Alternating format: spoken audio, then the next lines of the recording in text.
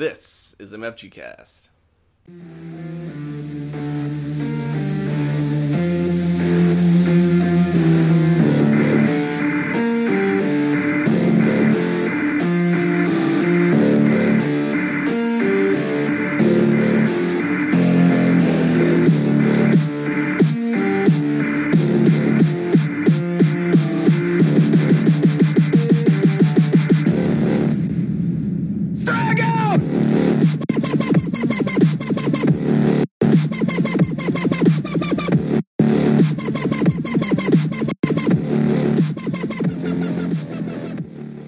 Hey guys, Kurt here.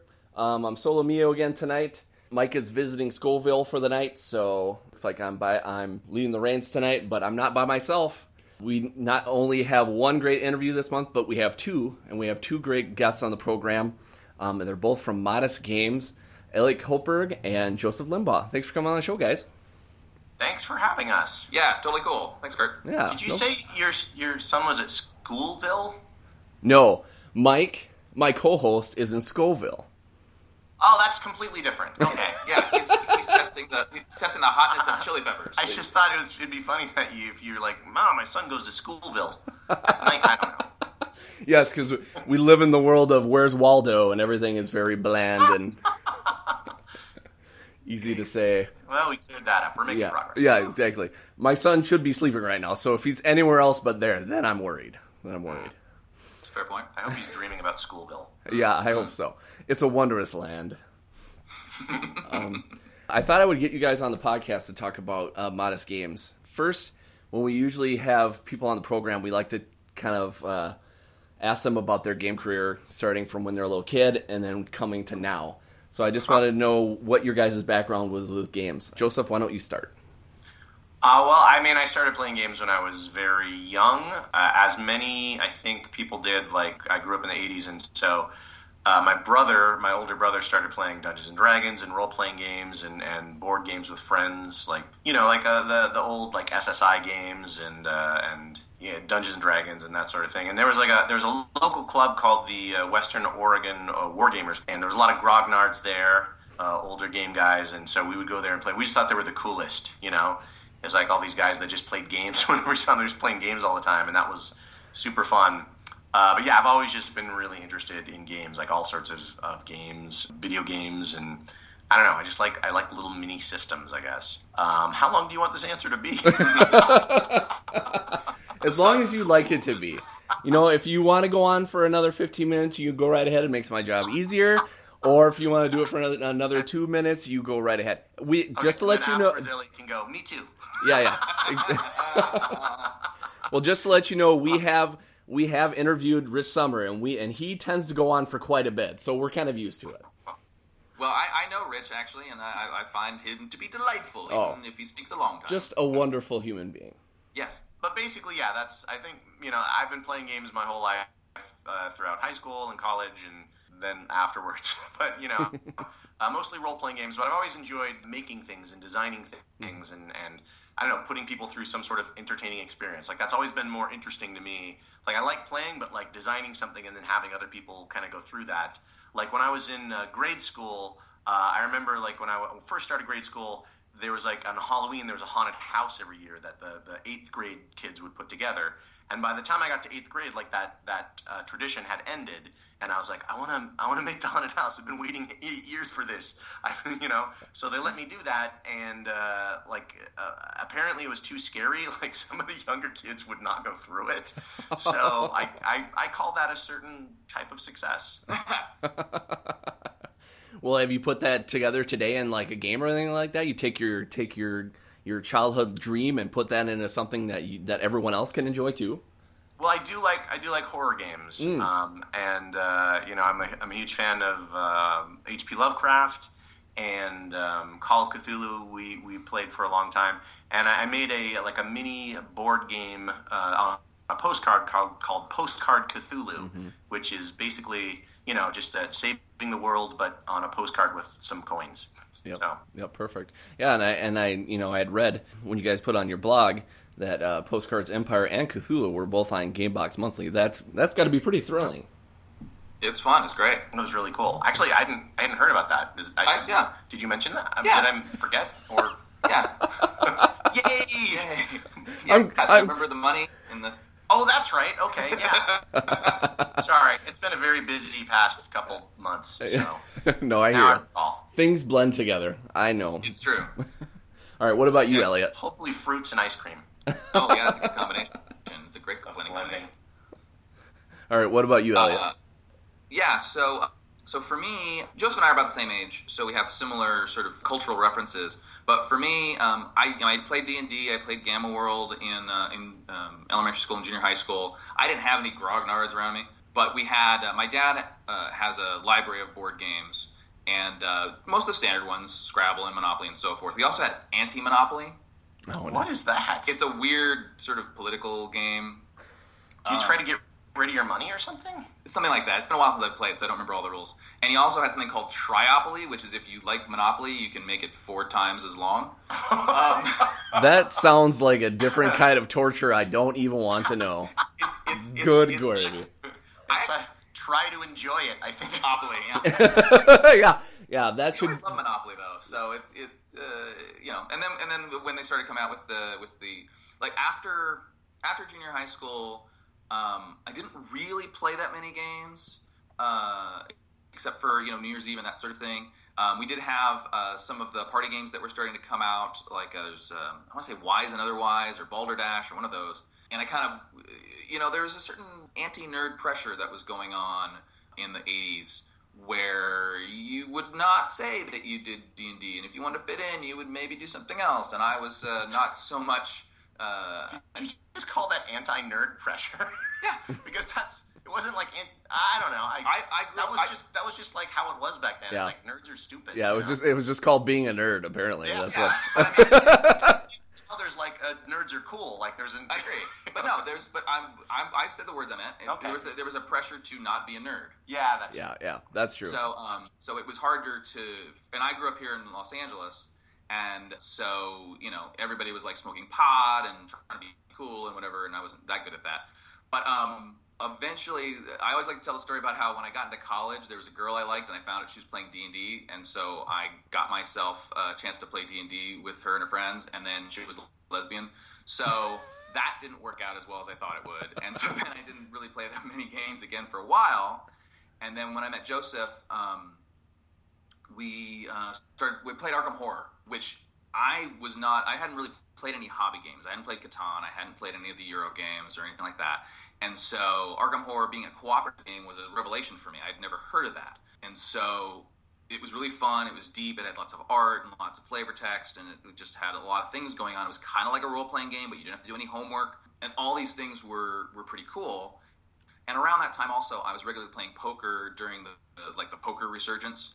And I actually had come up with some poker games, which I inflicted on my home poker group from time to time. And so that kind of started me going as well. And then as we were playing these different games, I ended up being inspired to create Uriset, which is now called Elios, which we can talk about in a little bit. But that game was originally just going to be a 6-handed version of Othello, because when I was a kid, I played Othello a lot, and I really loved that game.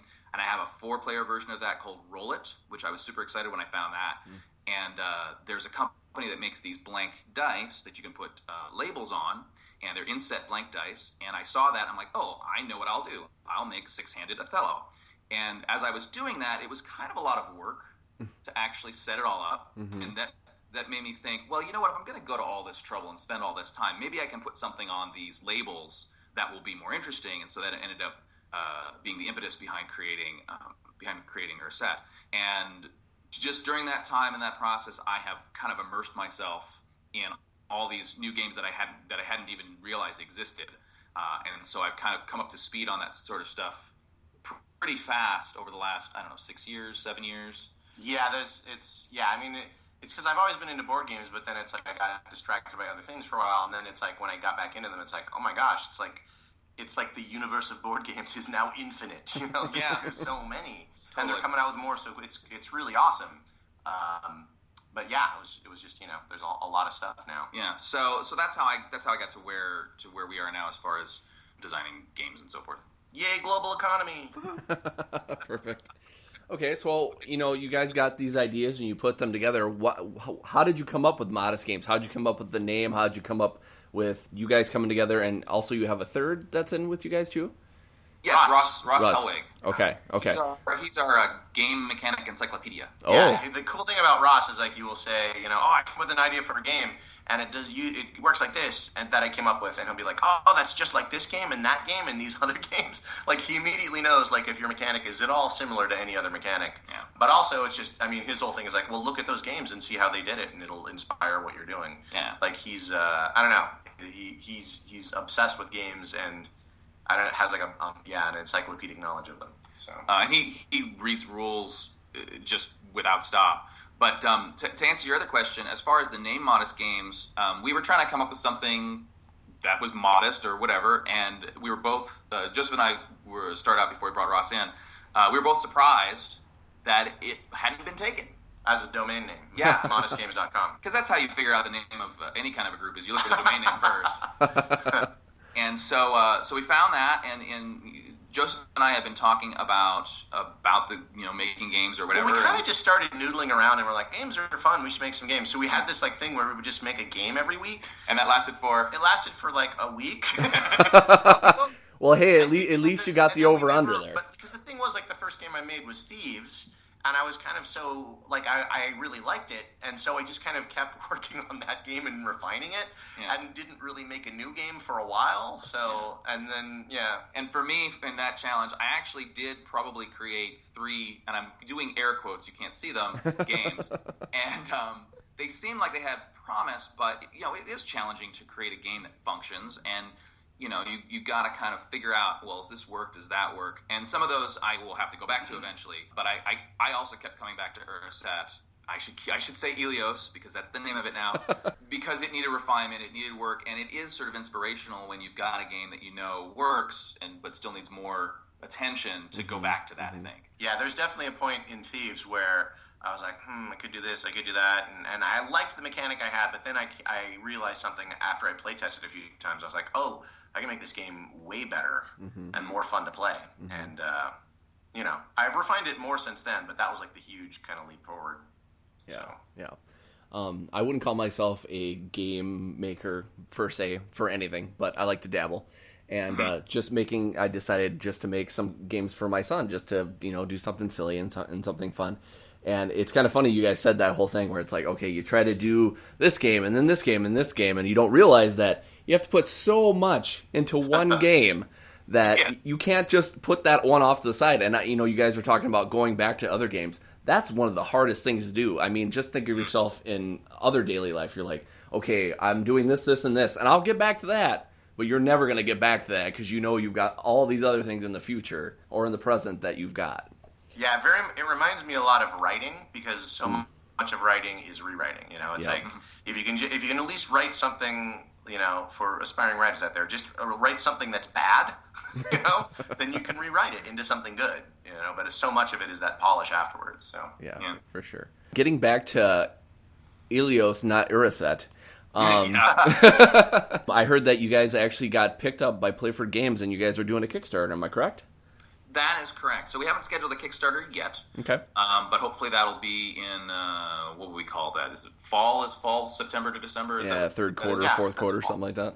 Okay. Yeah. So that's sort of the target period, pretty much. And Playford, their main product, which they have had released for a while now, is called Moral Conflict, and there are a few different versions of that, which is kind of like an advanced version of Risk. It's got a lot of different dimensions to it. And Dave Stennett, who is the principal over there, who also designed Moral Conflict, had picked up Cartography, and I should know the name of the author, but I can't think of it. It's John, but I don't remember his last name off the top. Yeah. But Cartography is kind of an abstract game. It's got elements that are similar to Go, but you build the board as you go. And Dave saw that, and he liked that game. He's got sort of a plan for how Playford's going to expand. Playford's a relatively small company. Okay. And so he had made the commitment to deal with Cartography, which they're just finishing up now, and it should hopefully, within the next month or two, I would imagine that's going to be released. And so he had that game, and he wanted to build on that branding that they're working on. So when he saw Urset, he said, "That's for me." Perfect. And so that that's how that relationship came to be. We were at Strategicon here in Los Angeles when he found our demo table there, and so working with him and some of the folks that he has Playford that do consulting and other things for them, came up with the Greek theme, and we came up with the name Ilios. And I've got a kind of interesting thing, and Joseph, I may have sent something to you about this, but I don't know if you saw it yet. Mm-hmm. It turns out that, so Ilios is going to be connected loosely to the story of the Iliad. So that's Homer's epic poem from the Trojan War. Mm-hmm.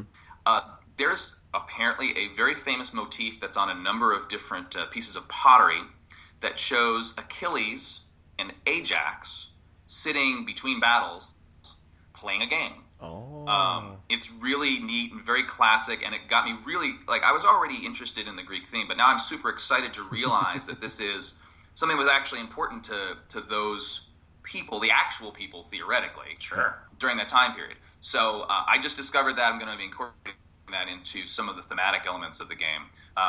But yeah, that was all inspired by Dave and what Playford has brought to the table, and I'm really looking forward to when we get that Kickstarter going. That's perfect. Well, yeah, that's neat. Yeah, that's perfect. Well, for the people that don't know what Ilios is all about, can you just give us a brief description of it? Sure. So the shortest way to put it is it's kind of a cross between Othello and Go. And the reason why I say that is because when you place pieces on the board, each player can claim it with their colored token, but that can change hands during the game. You don't score, though, until pieces are surrounded. And one of which is the kind of the Go aspect of it. And one of the really great things about the game, at least that I think, is that on your turn, when you score, you may also score for the other player. Mm-hmm. And that creates a strategic situation that a lot of folks who've been playing the game find very interesting. Perfect. Okay, well, I pretty much got everything that I wanted to talk to you guys about. I just thought I would bring up two more things.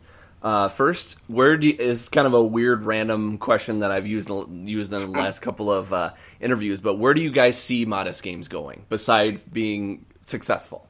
Right now I'm just kind of enjoying it as a hobby. I mean, I would love. We do sell some games, and I'm glad that we're doing that. And we've gotten work in the game industry through the games that we've created, which is awesome. Yeah.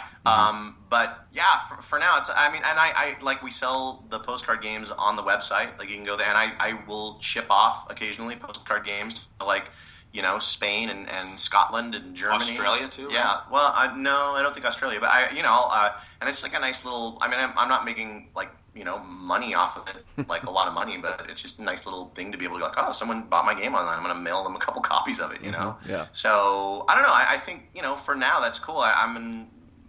Ultimately, I guess it would be great to have a really awesome, kick-ass board game with cool components that was well designed. That would be awesome at some point, but I'm enjoying the way that the internet makes things kind of accessible to small businesses and small designers. It's neat. You can get our games online too. Most of them, you can just download print and play versions. So that was originally what we wanted to do with Modest Games, is get on there. So you can download even the postcard games and Thieves are all print and play games. So yeah. And the rules for Urset are up there, but I never made a print and play version of it. I guess I should have. I didn't. But for me, one of the things that I've noticed is, I think about Modest Games as a design group, at least as much as something for selling. In fact, maybe it's probably more designing games rather than being a manufacturer. And what's interesting about the game industry, and I've had we both had a whirlwind education in how the board game industry works. But it turns out that if you're a game designer, you might make games for 6 different companies in 2 years, because the actual manufacturers, they're looking for ideas. Obviously, like anything, they can only take so many of them. But so the deal with Playford that I have, it allows me to get Ilios out and have the support of a company like that. But as far as Modest Games goes, I think we all kind of agree that it's a way to express our joy in the hobby and designing games, and hopefully show that we're serious enough so that somebody sees one of our games and is interested in it, wants to buy it, wants to back a Kickstarter, wants to hire us for something. They know that we're not kind of screwing around. Yeah. It's like a resume online almost. Yeah. But more than that. Yeah. And if if it happened that someday it made sense for it to be more than that, I think we'd talk about it. But I think our goal mostly is to just coalesce all of our ideas and creativity into one place where people can sort of put a pin in and know where to look for us and know where to find what we're doing next. Yeah, we're just putting ourselves out there. Yeah. Yep. And that's the way to go. And it sounds like from when you guys were talking about, growing up doing games, it seems like, there's always somebody older, somebody more seasoned that you were able to pull from, and, it kind of got you into the hobby. And it looks like that's what you guys are out to do. You're here to introduce not only, to different people of all ages and stuff like that, but you're just trying to get them into the hobby, trying to get them, to love it as much as you do, and then, hopefully to make it bigger than it is, because it's weird to think that even though the game hobby is pretty much as big as it's been for, a very long time, it still seems very niche and very, I don't know, I hate to use the word underground, but it still seems like it's not quite out there as much as it should be. So, you guys are just putting your hands in and just, going that way. So it is a close-knit community. That's one of the cool things about it too. Yeah. Because I don't know, it's like there's, if someone rips off someone's game idea, there's an unofficial like retribution for that. I think people know about it and stuff like that. But, Joseph and I both have experience in the comedy world. And I would liken it to the way that stand-ups are protective of their jokes. Mm-hmm. It's close-knit enough that everybody knows what everybody's doing, and you have to be ethical and you have to pay attention, and that's certainly part of it. And then the other thing is, we're definitely trying to encourage other people. I mean, games like Settlers of Catan and Ticket to Ride are now appearing in stores like Target and so forth. So it's starting to it's cresting into more people knowing about the hobby. But, there's 6 billion people, and, maybe it's 10 million folks are really into hobby games. Yeah, it goes in waves, though, it seems like. I remember Dungeons & Dragons was, like, in regular stores, sure. Like Sears. I got mine at Sears. Sears department stores. Like there was a time when it's like, role playing games are everywhere, and then it's like, what are role playing games? And then now it's like, now there's 1 million role playing games, and they're all really cool, and they're I don't know, creating all sorts of new ideas about narrative and creating collaborative stories. So. Yeah, that's great. All right, well, I think I've talked your ears off. But actually, wait. Yes, we've spoken so much. Wait. All right. Well, before I let you guys go, why don't you guys tell everybody how they can get your games, how they can get a hold of you if need be, that whole thing. Well, modestgames.com, and the Twitter is the same. It's @modestgames. Yep, that's the main. Yeah. Perfect. You also want to go over to playforgames.com for information about Ilios. It's not up there yet, but the other games are up there. Okay. And for me personally, my personal game Twitter is @ModestEliot. And I have @Overdroid, which is just kind of my general Twitter. Okay, sometimes cat pictures. Where did you get that name from? Overdroid? Yeah. Well, there was a game competition, like a video game competition, that was to re-update and do a 3D version of a retro game. Oh. And one of my favorite video games on the Commodore 64 was Paradroid. Oh. And so I made a version, like a 3D version called Overdroid. Nice. And that was like in 2000 or something. And so that's where that came. So that's kind of my handle online. I think some other people use it now, but Overdroid, if I can get it, is always like if I sign up to a new service or something, I try to make that my screw those guys. Yeah. Yeah, I was the original Overdroid. You're the OG Overdroid. Yeah, exactly. All right. Well, I appreciate you guys coming on and talking with us, and it's exciting that you guys have got stuff going. You've got that, you've got your postcards that have been on GameBox. Your Ilios that's coming out for Kickstarter. Let us know when that is finalized, and we'll promote the shit out of it because we're excited to see that too. So cool. Thank you so much, Kurt. Yeah, no problem.